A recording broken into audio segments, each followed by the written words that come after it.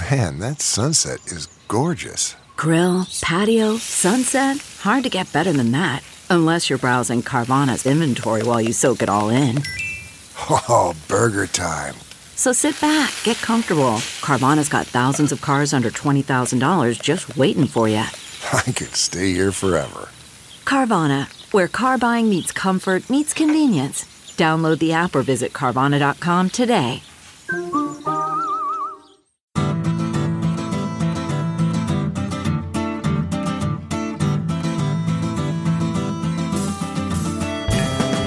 Welcome to this special live edition of the Sinica Podcast, a weekly discussion of current affairs in China, coming to you this week from the New York campus of Cheung Kong Graduate School of Business, CKGSB. Let's hear you folks make a little noise.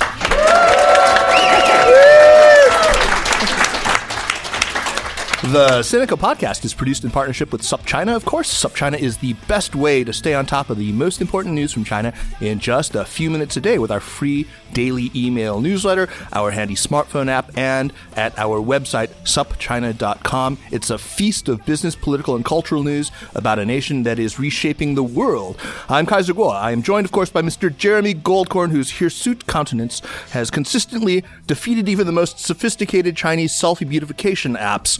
But we love him anyway.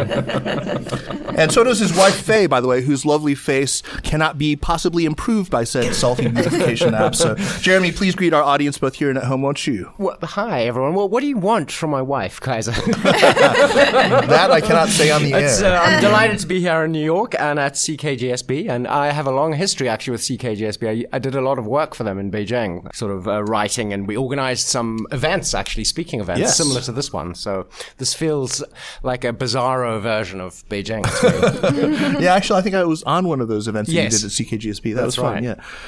Anyway, it's easy when you were watching China from the U.S. for your focus to fall mainly on the politics and the economics of the country. As important as these two facets of China naturally are, it is crucial that we don't focus too much on them to the exclusion of what's happening in society and in culture. We believe that a truly holistic approach has always been necessary for anyone wanting to wrap their heads around what's happening in China. China has, after all, undergone such incredibly rapid change, compressing really the whole experience that the West has taken multiple generations, maybe even a century, into just the span of a few decades. The impact of rapid urbanization, of a sexual revolution, of sudden affluence, of a massive man-made demographic skew, and of an explosion of technology is something that hasn't been written about enough for China and probably never can be. And so today on our show, we are absolutely thrilled to be joined by our dear friend Jiayang Fan, who is staff writer for The New Yorker and who, by our lights, has been writing some of the very best pieces on contemporary Chinese society that we have seen. Jiayang has been a guest on the show before, and more importantly, just recently she starred in the pilot episode of SupChina's new cooking show. I hope we've all seen that. My true claim to fame. Yes, your true claim to fame. Your true claim to fame. The show is called The Secret Menu, and Jiayang showed us how to make hot and spicy shredded potatoes. Jiayang, we're really happy to have you back. I'm very glad to be here. So, Jiayang, we want to talk to you today about a couple of standout pieces that you've written just in this year, both of them for The New Yorker, of course, both of them reported from on the ground in China, and both of them about facets of social change in China.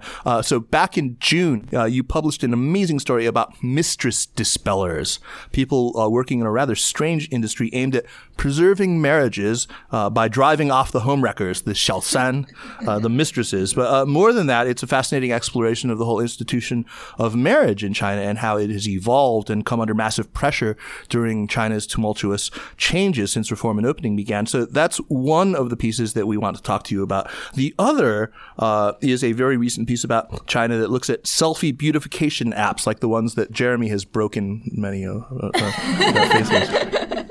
Now, these are selfie optimized smartphones, with cameras that like automatically beautify your face, supposedly beautify your face. The phenomenon of Wang Hong, also of these internet celebrities, of live streaming, and the strange world surrounding this company called Meitu and its technology, the technologies that have enabled a culture of abject narcissism in China. It's really, I mean, by my lights, just kind of horrifying. More than that, though, this piece is a meditation on changing values, on generational change. We encourage you all to read both of these stories if you haven't already. They both give you an awful lot to think about. So, Jiayang, let's start with Meitu. First of all, why don't you tell us about this company and its products, the phones, the apps, the video site, and maybe a brief history of the company's short life. And how did you get interested in writing about this company? All right. So I first experienced Meitu through the phones of friends, or actually, backing up, I first began seeing on my Instagram these rather blurred, sort of fantastic looking faces of friends, and there was a very strange flawlessness to their quality. Like, you couldn't pick out one feature that was wrong with their face, but when you saw the picture, you realized that it didn't look like something that you would just take with the native camera on my phone. So I wondered at first if all of China had just gotten plastic surgery in the few months that I have been living in the U.S. and was confused for some time. But when a friend pointed me to this app, I began to see how pervasive and influential it had become and how interlinked it has become to the culture of influencers and internet celebrities. So I started looking at the company. It started in 2008, I believe, and it didn't really gain traction until 2011, I think, when it moved to a mobile platform. And that's when, everyone ages, I think, 12 to, I want to say 52, began using it. And it has just become, I think, nothing short of a cultural phenomenon. I mean, no one now, as I've been told, really can fathom posting a picture on social media without Meituing or, peeing, for P short is for photoshopping. In English, it doesn't quite work as well. I know, do anything before peeing. But you got to pee on your photographs right. You got to pee on your face first, exactly. But in Chinese, it has become such a prominent part of social media. And I visited the company earlier this year in June, actually. And it's located in Xiamen, which is, by Chinese standards, a relatively small city. But it's along the coast, and it has developed rapidly in recent years. And the company is surprisingly young. I think the average age is mid-20s. And really got us, I spent, a little over a week there, and I really got a sense of how this company kind of worked inside and out. And the kind of beauty I experienced there is, I don't know if you guys have ever been to a perfume shop, and you walk in and it just hits you. And there's so many different kinds, and it's so pungent that you can't tell if everything is supposed to smell extraordinarily good or terribly, terribly bad. And walking in, I mean, the employees are attractive. Everything is in kind of these pastel shades. It looks like you're supposed to be having a good time and experiencing the beauty of the place. But you can't help but kind of doubt your perceptions and experience every moment of the way, or at least that was my So experience. They make these apps. They also make phones, right? Right. They also, so I was given a tour on my first day. They make a battery of apps. I think about 5 of them are most popular. Beauty Plus, Makeup Plus, Beauty Camera, Selfie City are some of the names, and they give you an idea of what they're used for. But most of its revenue at this point actually comes from its phones. I think it makes up for, an overwhelming percentage of its revenue. And these phones are designed to allow you to take extraordinarily air quotes, enhanced selfies, and they are massively popular with the Chinese population. And are people buying two phones, or are they using the Meitu phone as their main phone? I think they save up for the Meitu phone. I think they might start with kind of what, we have, the cheap Apple phone. Right, exactly. Apple 7 or 8, right? But I think I was in a Meitu store in Xiamen, and I was there when a few women walked in, and you should have just seen their faces. I mean, these were two young mothers who actually came in with their strollers, and they said, I can't believe I have never discovered this before. This is absolutely life-changing. And these are not, cheap phones. But they immediately said, well, this is, I know what I'm going to be asking my husband for this during the holiday season. So one of the things this has enabled, or it has played a part in, is live streaming. And you talk about this quite a bit in your article. Could you tell us a little bit about the people who make money as live streaming celebrities? People like Honey CC, who's featured in your piece. Right. I mean, the live streaming culture in China has grown so swiftly and extraordinarily in the past few years. And I think it's important to point out that it is pervasive throughout the culture, but that there are also different tiers of live streaming. Meipei is part of Meitu. It's one of the products, and it is a live streaming platform. It's supposed to be sort of this hybrid between, I want to say, kind of Instagram and Facebook, where you just upload your short videos, but you can also stream on there. Honey CC is actually one of the more culturally sophisticated of these live streamers. And just for those who haven't read my piece, I start my article by talking about Honey CC, who is this 27-year-old web celebrity.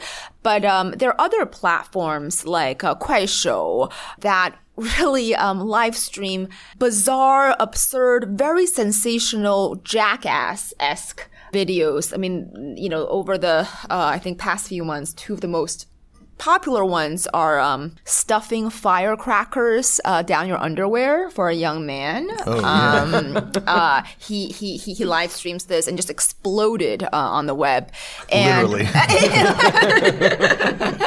And also wasabi eating contests. Oh God. And you can imagine how that might unfurl. But that is one spectrum of the live streaming platform. And then overwhelmingly there's a breed of, very attractive women who really are just coquettish in front of a camera, and that can go on for hours, sometimes days.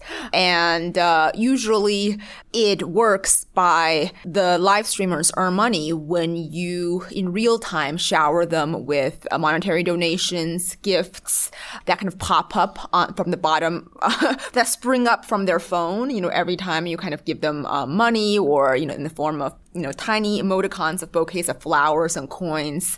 And you get to ask questions, I think, when you give money.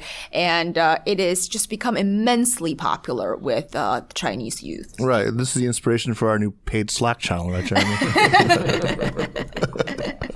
We're going to have you dancing coquettishly in front of the camera, Kaiser. Right. Okay, I will. I'll shake. I'll twerk. Long hair is very popular. Long black hair. Long black hair. Long, beautiful hair like yours, Kaiser, is very popular on. Kaiser's band did look for a shampoo sponsor for many years. I know that. That's just a lie. That's a scurrilous lie. Now, I have tried not to be one of those people who talks about millennials, whether in China or in the United States. I don't like to roll my eyes when I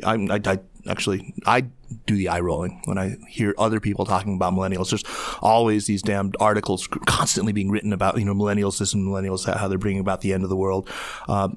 And, because I remember people in the baby boom generation grousing about us, Generation X, people born in the 60s and the 70s, blaming us for all manner of ills. And, it's the same in China. It's, 一代不如一代. And so people are always saying, the next generation, this and that. And so I'm very suspicious of people, my own generation, people who say the same thing about the millennials. I think there's something kind of disingenuous about it. But Jiayang, you are a millennial yourself, right? I'm the late end of a millennial, yes. Okay. So, but I'm going to take what you say a little more seriously. So Well, I'm going to get right this. Am I projecting, or do you also regard this whole phenomenon of abject of narcissism, of this runaway vanity as something deplorable, as horrible, as pathological, as symptomatic of something just like deeply wrong with the kids these days? I confess that I may be reading a little into what you've written, but I kind of couldn't help but suspect that you also hate them.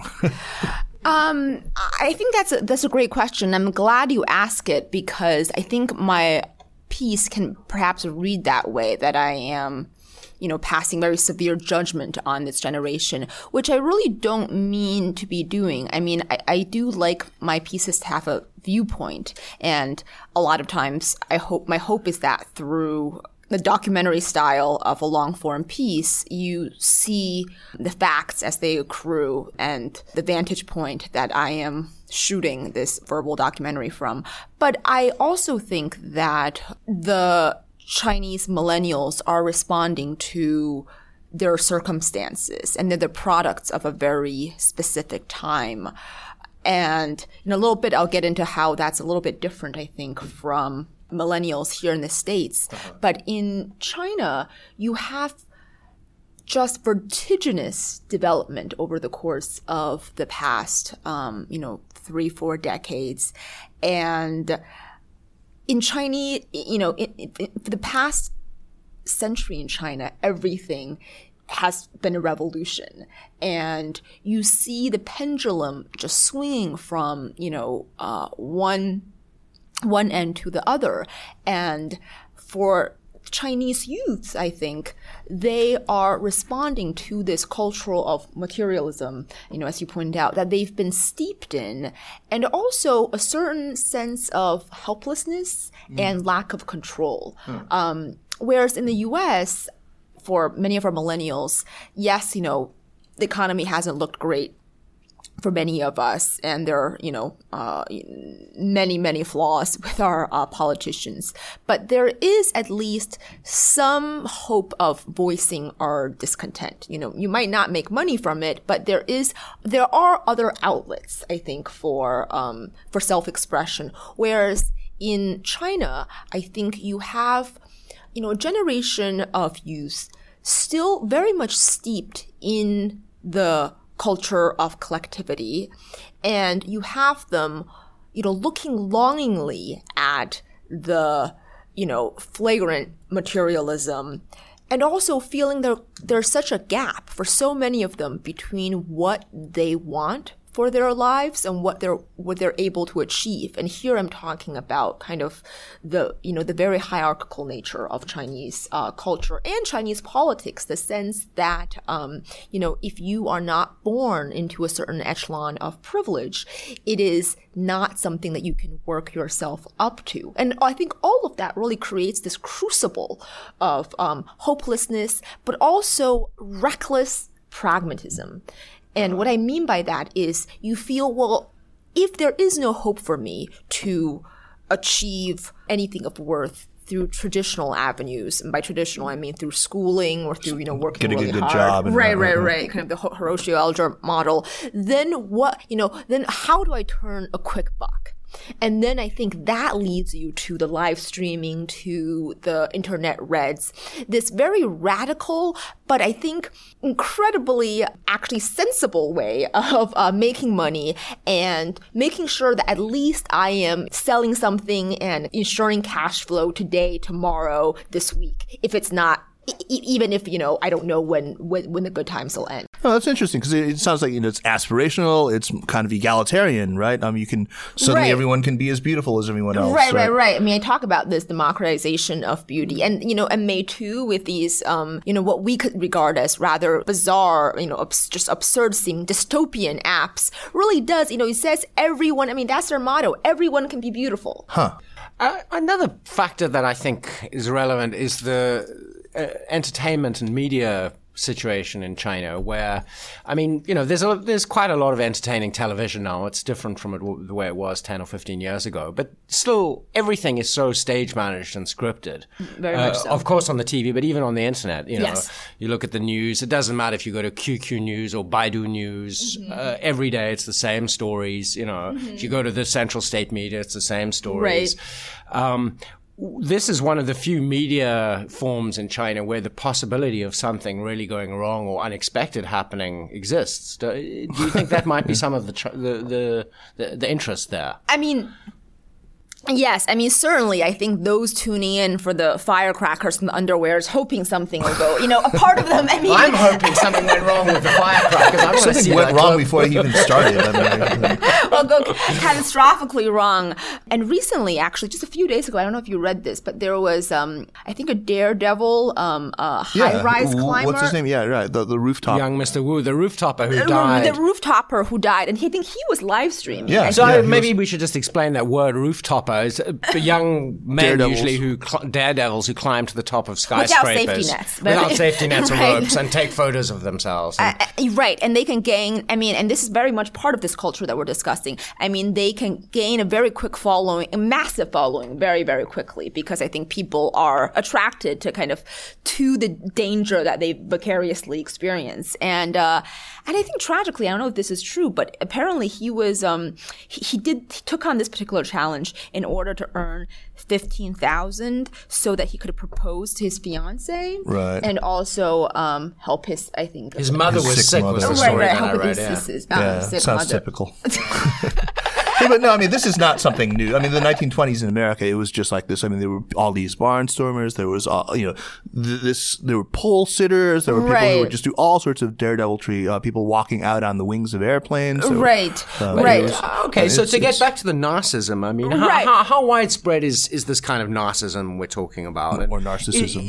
Is it limited to a vain and superficial fringe, or is this culture really going mainstream in mid-sized Chinese cities? Yeah, I think the narcissism is interesting to unpack here because when we, the term usually refers to the picture I see in my head is just, a person peering for hours at a time into a mirror, and it seems quite self-contained. But in China, I think this narcissism can pay, and I think that the economic dimension of the narcissism really is important to why it has become so much part of the culture. And also, I think it's less stigmatized than it is here in the US because it seems so prevalent in the culture. It seems like, the selfie culture in China is uninhibited. It is almost glorious. Everyone posts daily selfies, and it is not looked down upon. It just seems to be a way of letting the world know how you're doing. So I think in China, there is a recalibration in that sense.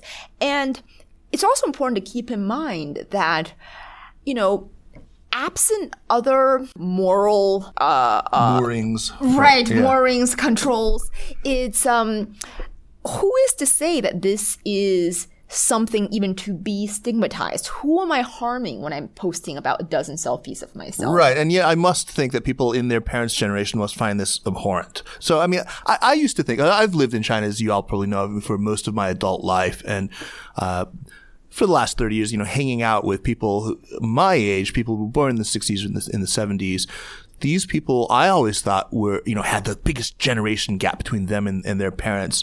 But now I look at this generation underneath and think it must be even bigger. I mean, the kids I hung out with, sure, they had, long hair and they wore blue jeans and listened to rock and roll, but they still took care of their parents and they worked hard and they went to school. They did all that stuff. And these kids, I mean, so the people you profile like Abner and Abner and Honey CC, do they represent maybe even a more radical break with tradition, or do they somehow fit into it as well? Again, very good question. I asked both Abner, who is this, just to give listeners a brief background, he's this 19-year-old in my piece. He is enrolled in college, but doesn't go except for the exams. He sees his life as completely pinned to live streaming and being an internet celebrity, and regards schooling as completely senseless. And I had a long conversation about his parents and how they see his life trajectory. And he said something that was to me deeply disturbing and saddening. He said, when I was growing up, his parents ran this mobile phone shop. He said that apparently was very time consuming. He said they spent all their time there at this mobile phone shop. They didn't really take care of me. I don't remember the last time they cooked me a meal, and all they've ever done is just nag. And what do I owe them, really? For all this talk of filial piety, what do I owe them? I don't think of them as having done their duty as parents. Wow. And that really struck me. I mean, with Honey CC, she comes from, her parents were divorced when she was very young. She didn't really see her dad very much. And her mom, I think, was just a homemaker. And she said that her mom was encouraging whatever she did that would make money for the family. So so these, I think, older values, they are still in the culture of, piety and of, looking after the elderly. But the economic transformation has been such that the younger generation feels a different sense of obligation and responsibility to their elders, if that makes sense. It's that brutal pragmatism that you talked about earlier. Right, exactly.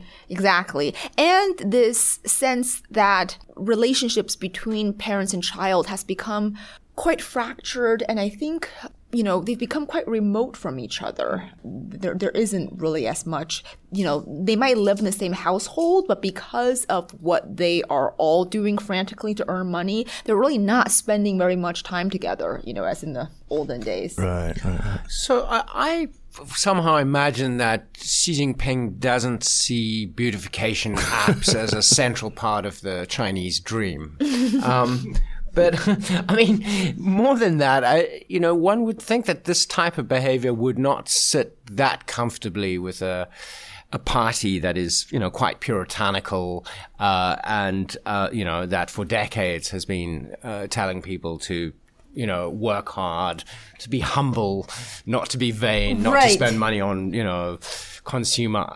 That's, I think the party's relationship to what is going on in the youth culture is quite vexed and more complicated than we would think. Because on the one hand, when you have a regime like Xi Jinping's that is becoming more authoritarian, it feels like, by the day, you do not want the youth to be channeling their discontent toward more political channels. You want them to be satisfied enough that they are that they stay kind of, within a certain segment of society. So Meitu is the new opium of the masses. I mean, that is one argument. And others, and I just want to kind of push back on my own argument there, and others have said, well, no, I mean, the youth, it's not even that they are deliberately kind of censoring themselves in any way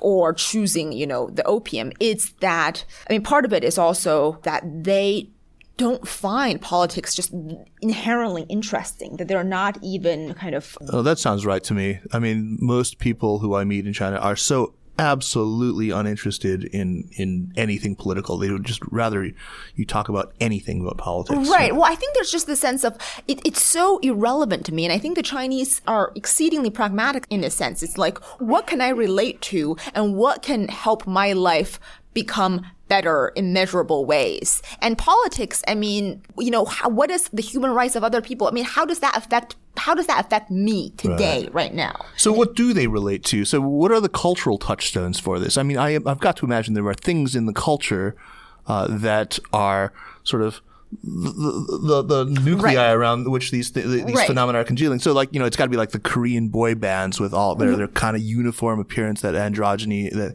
it's got to be like movies like 小时代, Tiny Times, right? I don't know if you've seen this, which is just sort of Sex in the City without any cleverness or sex or sex. Yes, and a lot of these like 100-episode TV dramas that oftentimes show exceedingly attractive people leading very glamorous city lives. Right. And I think they do create an aspirational model that rarely do I really see a reflection of reality on TV or unlike in in America. But I think, there is I just don't ever see a movie like Moonlight, and I know that's even for the U.S., you know, that was a triumph. Yeah. But in China, I don't see those social themes being grappled with in quite the same way. You spend quite a bit of time with these Wang Hong, these internet celebrities.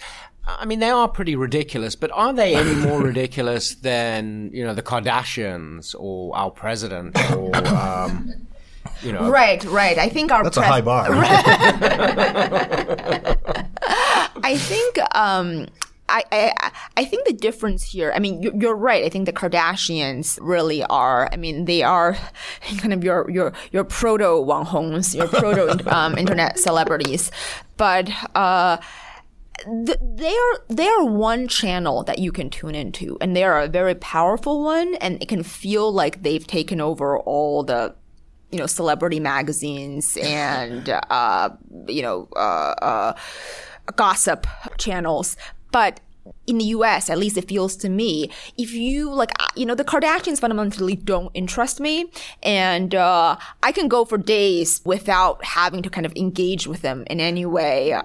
In China, I think it's almost like the pollution. If you can indulge me this as a metaphor, it just descends, you know, really kind of into your breathing space. The Wang Hong culture. Wang Hong descends. Right. I mean, it just feels like it's part of the fog of the culture, and you can't see the clouds. Like in China, I always lament you can't ever see a blue sky. I mean, at least in Beijing. You can't ever go online and not be inundated in Wang Hong bull. Right. That there's some sense, especially, I mean, I think for the younger generation, I'm thinking for like the post-90s, for some of the post-80s, you know, if you are not part of that culture, if you're not worshiping kind of, or at least following closely the lives of Kardashian-esque characters, do you even exist? I mean, are you even participating in the cultural conversation? And this, and just one other thing I think that's interesting to point out is the celebrity worship in China really does, I think, take it to a new astronomical level. And I know, I mean, here in the U.S., you know, we have Us Weekly, we do have, you know, various, you know, tabloids. You know, I read them at checkout stands. I'm sure, you know, many people do. But in China, it feels, you know, when I talk to young people, it feels like there's a fundamental way in which their existence is just grafted onto celebrity culture. Wow. And to me, that's terrible. That's disturbing. I mean, you hear about, you know, young girls feeling suicidal when their idol, you know, has a girlfriend. And that is, I mean, that is commonly reported. I mean, I don't know how many of them actually, you know, leap out of windows, but there is actually, you feel it, communal despair when idol, especially I think the idol, you know, like a young male star, they're called 小鲜肉, like a little, and I like little to call fresh pieces of meat. Little fresh pieces of meat.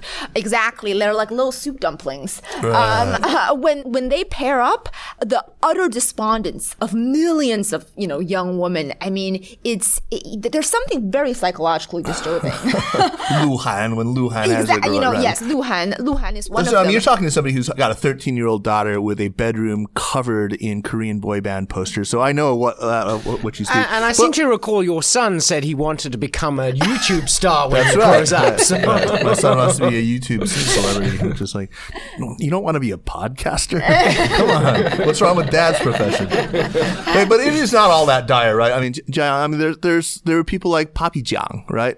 You guys, anyone know Papi Jiang? Yeah. Right. I mean, it's just like fantastically talented. And she's not, I think that she has completely resisted the blandishments of selfie beautification apps or of like frivolous live streaming. She does cutting, very funny, sharp social commentary and, I mean, satire. And then she's very, very bright. So there's a lot of, I mean, there's other good bright spots out there, yeah? Yeah, I mean, I think there are, I mean, what I would like to encourage and what I'm encouraged by is a diversity in the ecosystem of live streamers. And Papi Jiang, when I do mention her name, you know, to live streamers, in China, they're like, oh, but she's so like 2015 2015. Like she is so passé. But you're right, Kaiser, that her popularity is a testament, or there are still people with reasonable taste out there. Right. But that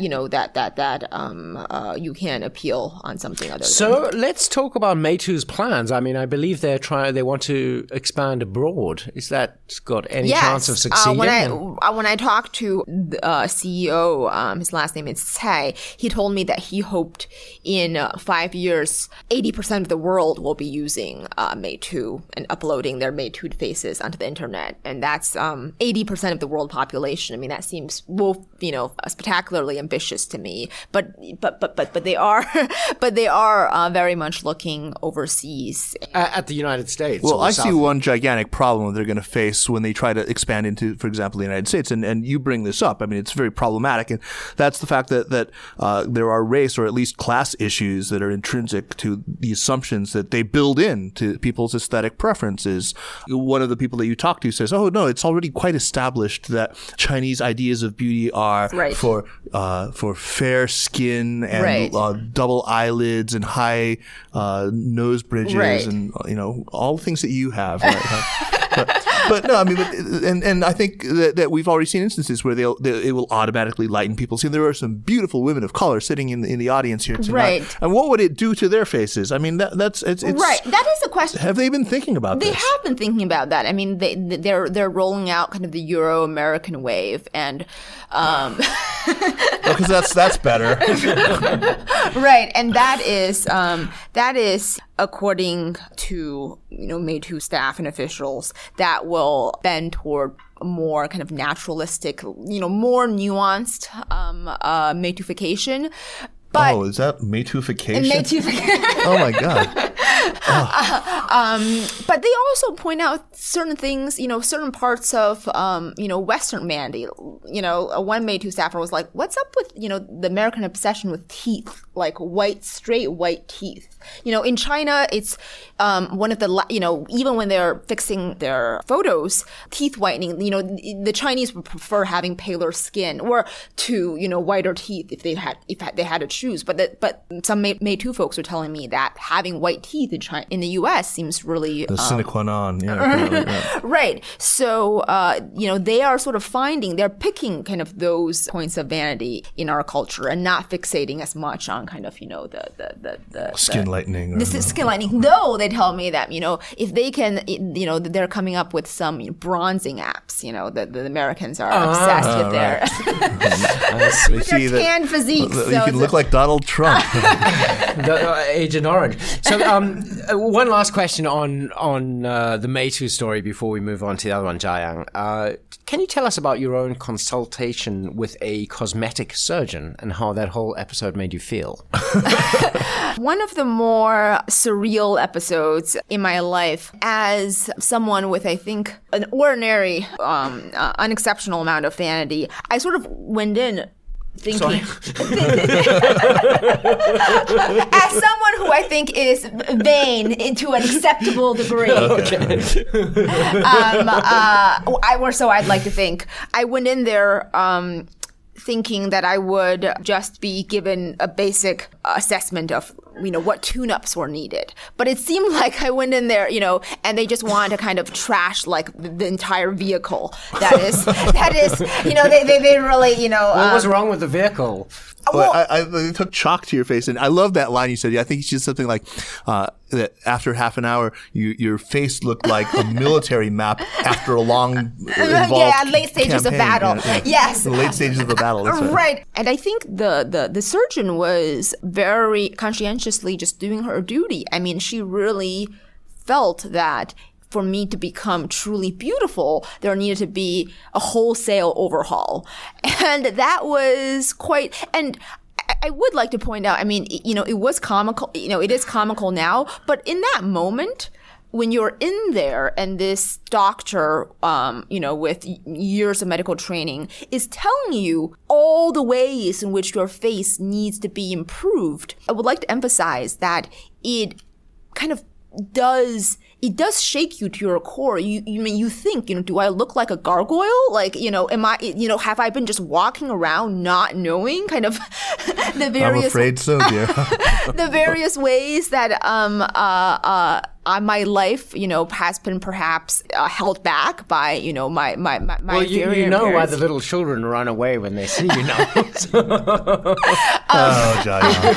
But that was really informative in that sense, and I can imagine how when you live in a culture where can be the surgeon, not only the surgeon, but, other, your employers, people who are interviewing you for jobs, your romantic prospects are all evaluating in that way. It can be incredibly, I think, toxic to your sense of self. And when I was there, she said, like, her starting estimate was like 30,000 for like, Yuan.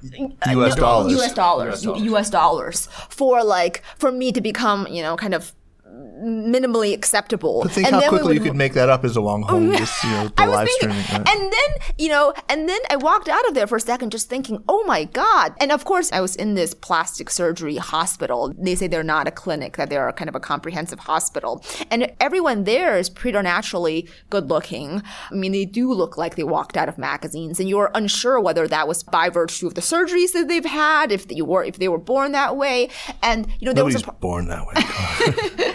And there's a part of me that thought, wow, like, if all these, gates to my life can be opened by, spending like $30,000, like, is that worth it? Like, and it does cast doubt that I think even non-Chinese are not impervious to. Well, the way that this story connects to the other story that we want to talk about, at least in my mind, is through what both stories say about women and their status in contemporary China.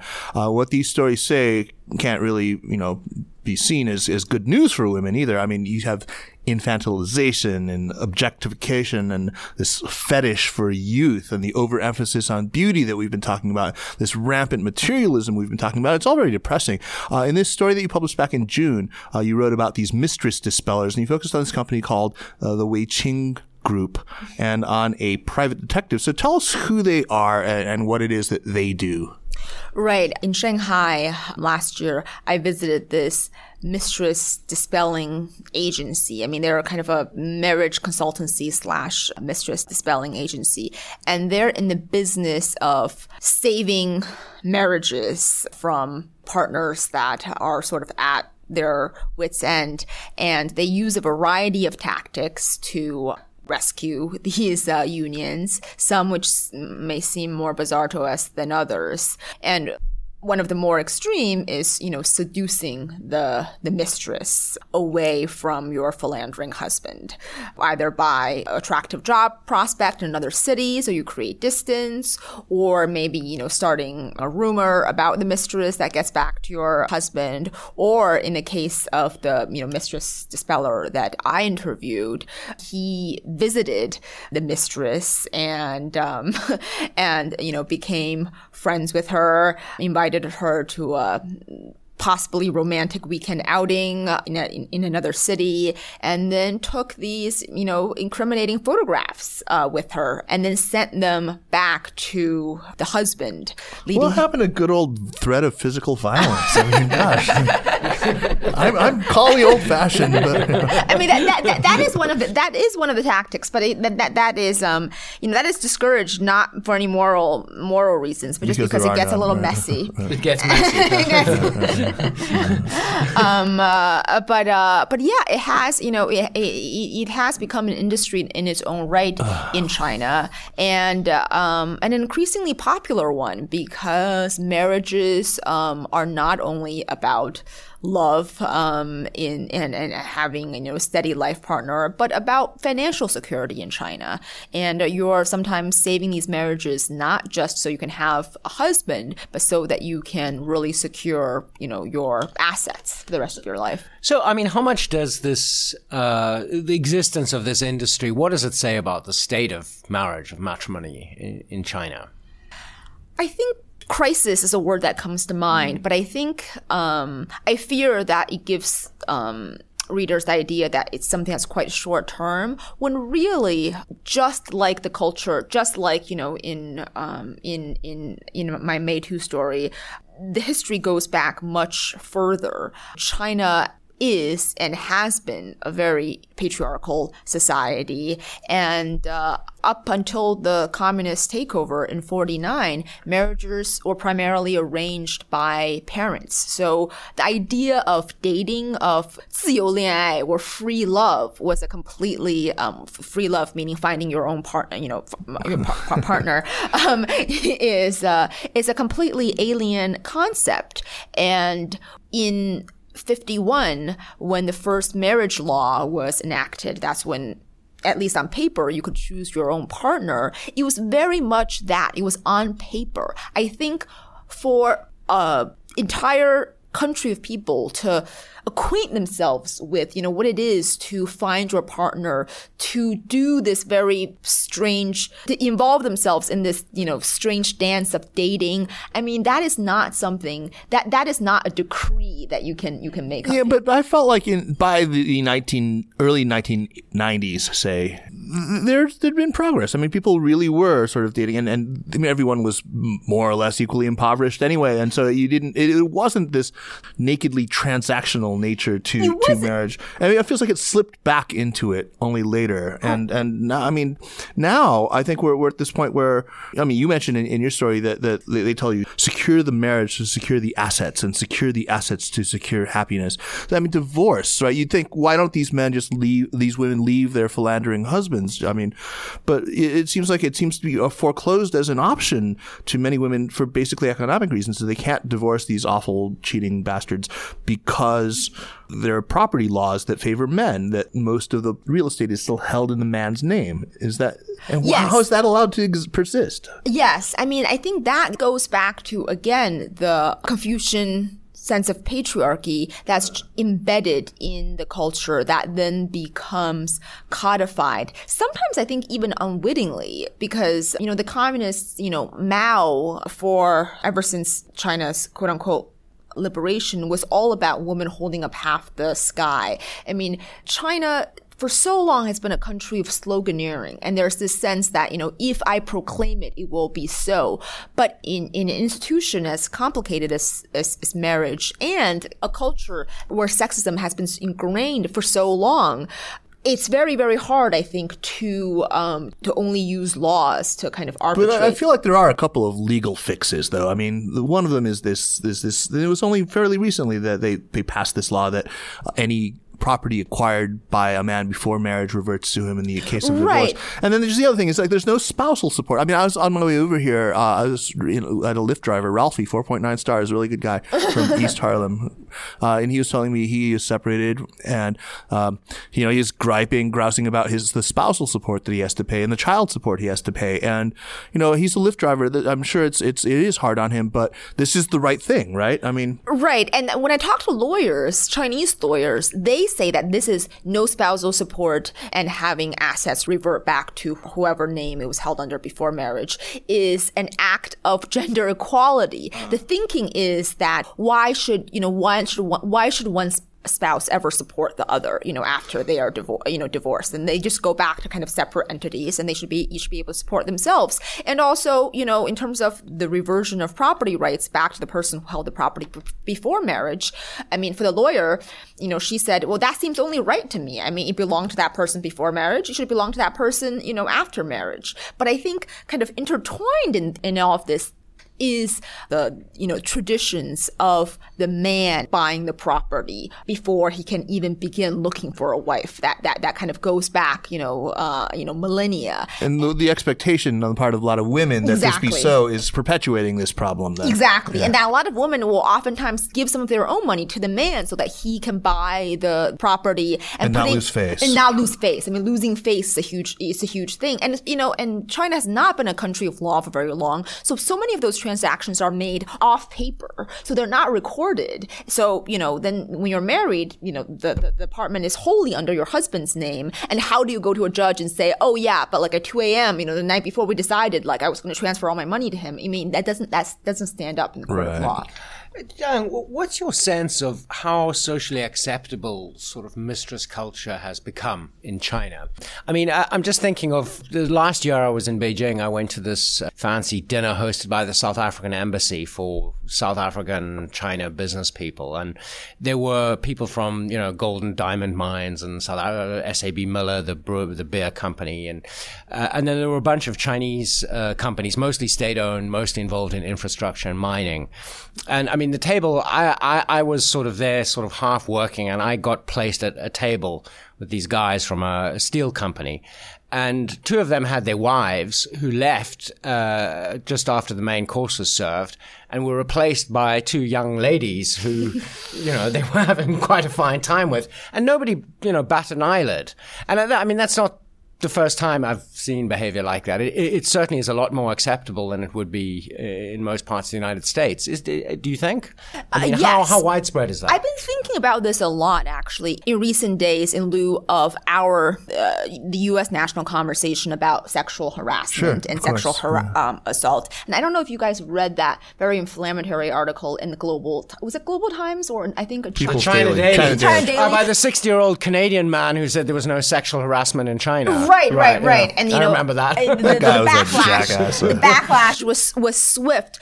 But I was thinking how, again, the construct of the Chinese economy is such that, when you take on jobs like being, a coquettish internet celebrity, to if you voluntarily become, a little third, a mistress as a woman, or one of these, young ladies who kind of, came to your table, on the face of it, it feels like a choice, that they've made. I mean, presumably nobody kind of handcuffed them and made them come. But the economic reality of China is such that if you're a young woman, you are taking stock of your own assets and you're thinking, well, how far can I get, slaving away, at a super competitive college if I'm able to get in, and, what kind of jobs are going to be available to me, and how can I support myself and possibly, my loved ones. Versus, probably coming to a fancy dinner party if you're good looking and, earning, a really quick buck. And I think that, that calculus is so important to understanding, modern Chinese society because, whether it's my piece on May 2 or my piece on Mistress Dispellers, they're not meant to, invoke this kind of gawkery response where you're supposed to kind of point and finger the Chinese, say, what are these weirdos doing? Why are they making such a bizarre, choices that strip them of dignity? You have to look at the Chinese economy and what choices are available to second-class citizens. And I think women in this case, clearly do not have many of the advantages of men. Yeah, so there's kind of a generational issue here too, right? Because a lot of the women who are coming to these Mistress Dispellers seeking their services are maybe women of maybe my age, women who are in their 40s or in their 50s, whose husbands are now cheating, and they're cheating with people who are millennials. These are it's those damn millennials, those Zhou Ho, the post-90s kids. And this is something that comes up in your piece. I can't remember which one it was who talks about them as being worldly and as being really just sort of as worldly, shrewd, and they think competitive, competitive, and they think of it as quite transactional. And I was reminded of that interview when I was talking to these internet celebrities, these Zhou Ho, these post-90s internet celebrities, and how kind of they very much they exist in the same ecosystem in this sense. I mean, many of these I was joking with you earlier that some of these internet celebrities they might, be moonlighting as mistresses. Their looks are assets, and how do you monetize that, that asset?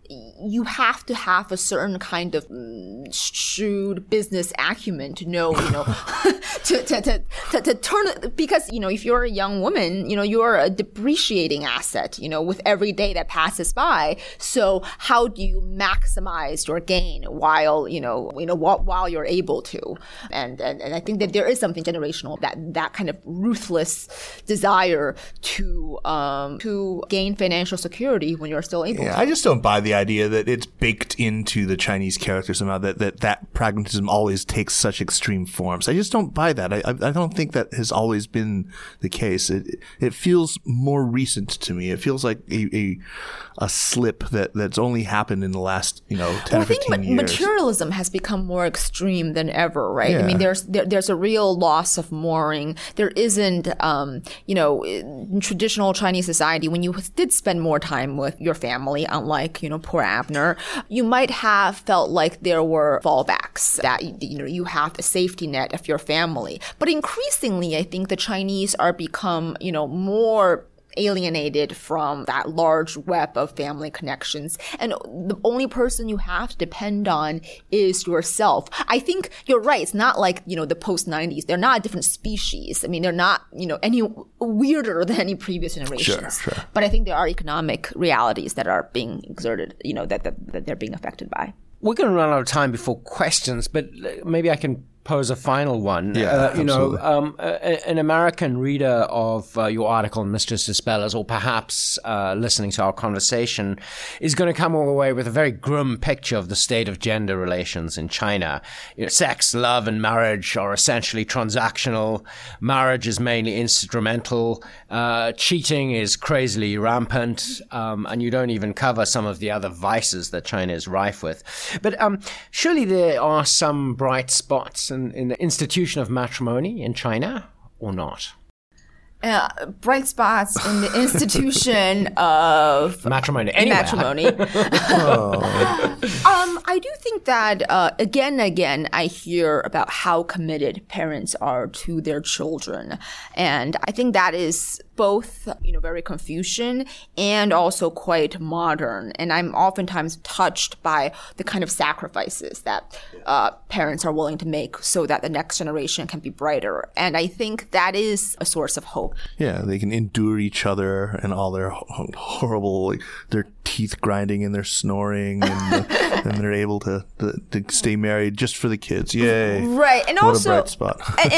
and also that is a bright spot. That is a bright spot. All right. A lot of people in this country don't seem to be able to stay married for the kids. Yeah, this is true. Well, Jiayang, thanks so much. Thanks, and also thanks to the great people, to Mary and Alan, who's here tonight. But thanks so much for the CKGSB for hosting us here tonight. Well, let's hear it for Jiayang. Yeah.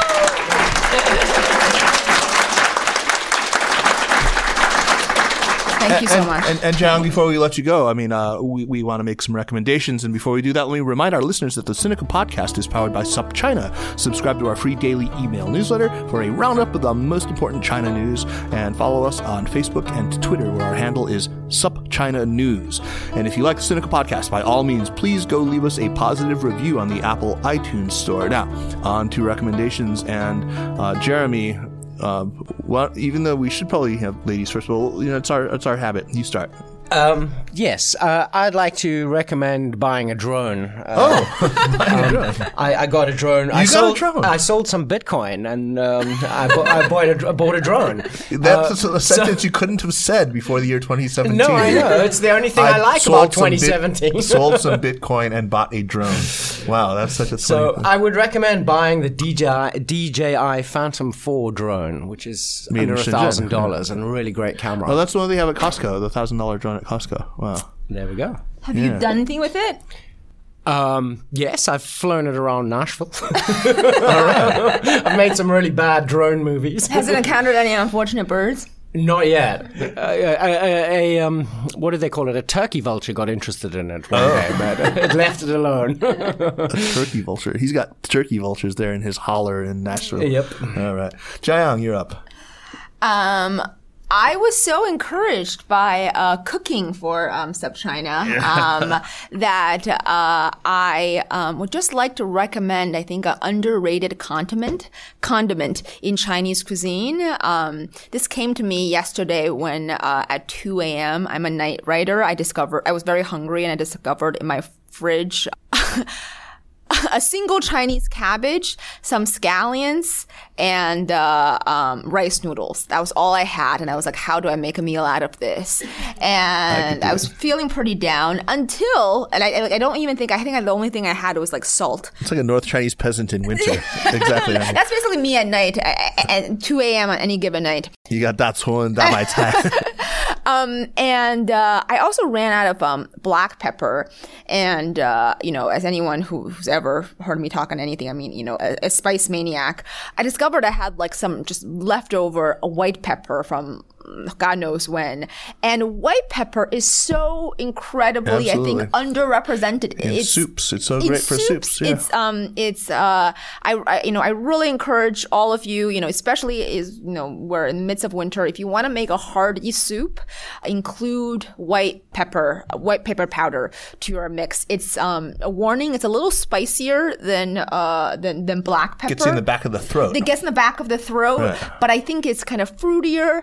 Internet tells me it's less complex, whatever that means. I think it's a lot more complex. You've heard it from a part-time food critic. And I really encourage you to kind of add it. All right, white pepper. Yeah, we were big white pepper users at the Guo household. So yeah. Mr. Goldcorn. Okay, so I've got a couple of recommendations. One is a great piece in this week's New Yorkers by Gia Tolentino. John, you know her, right? I do. Okay, so it's about millennials, right? So as a millennial herself, as I said, I cut them a little slack when writing about their own generation. She does a pretty good job, not just in skewering some of the more alarmist writing and silly moralizing that we're treated to constantly in the media, but also in identifying what is actually wrong with the damn kids. It's going to pair, I think, exceptionally well with, for those of you who haven't yet read Jiayang's piece, it'll pair well with that piece. It made me think a lot about the parallels in the U.S. and China between these post-90s in China and the millennials here. I also want to recommend a book that I picked up. It's great. I have a personal stake in the subject of this book. It's a book called Chinese Warlord. The Career of Feng Yuxiang.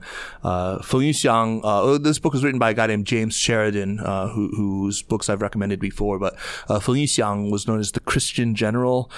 He was a general in North China, also known as the betraying general, because he kept sort of flip-flopping in wars. But it happens that my maternal grandfather worked very closely with him as sort of a strategic advisor, kind of an internal diplomat, a diplomatic advisor to him.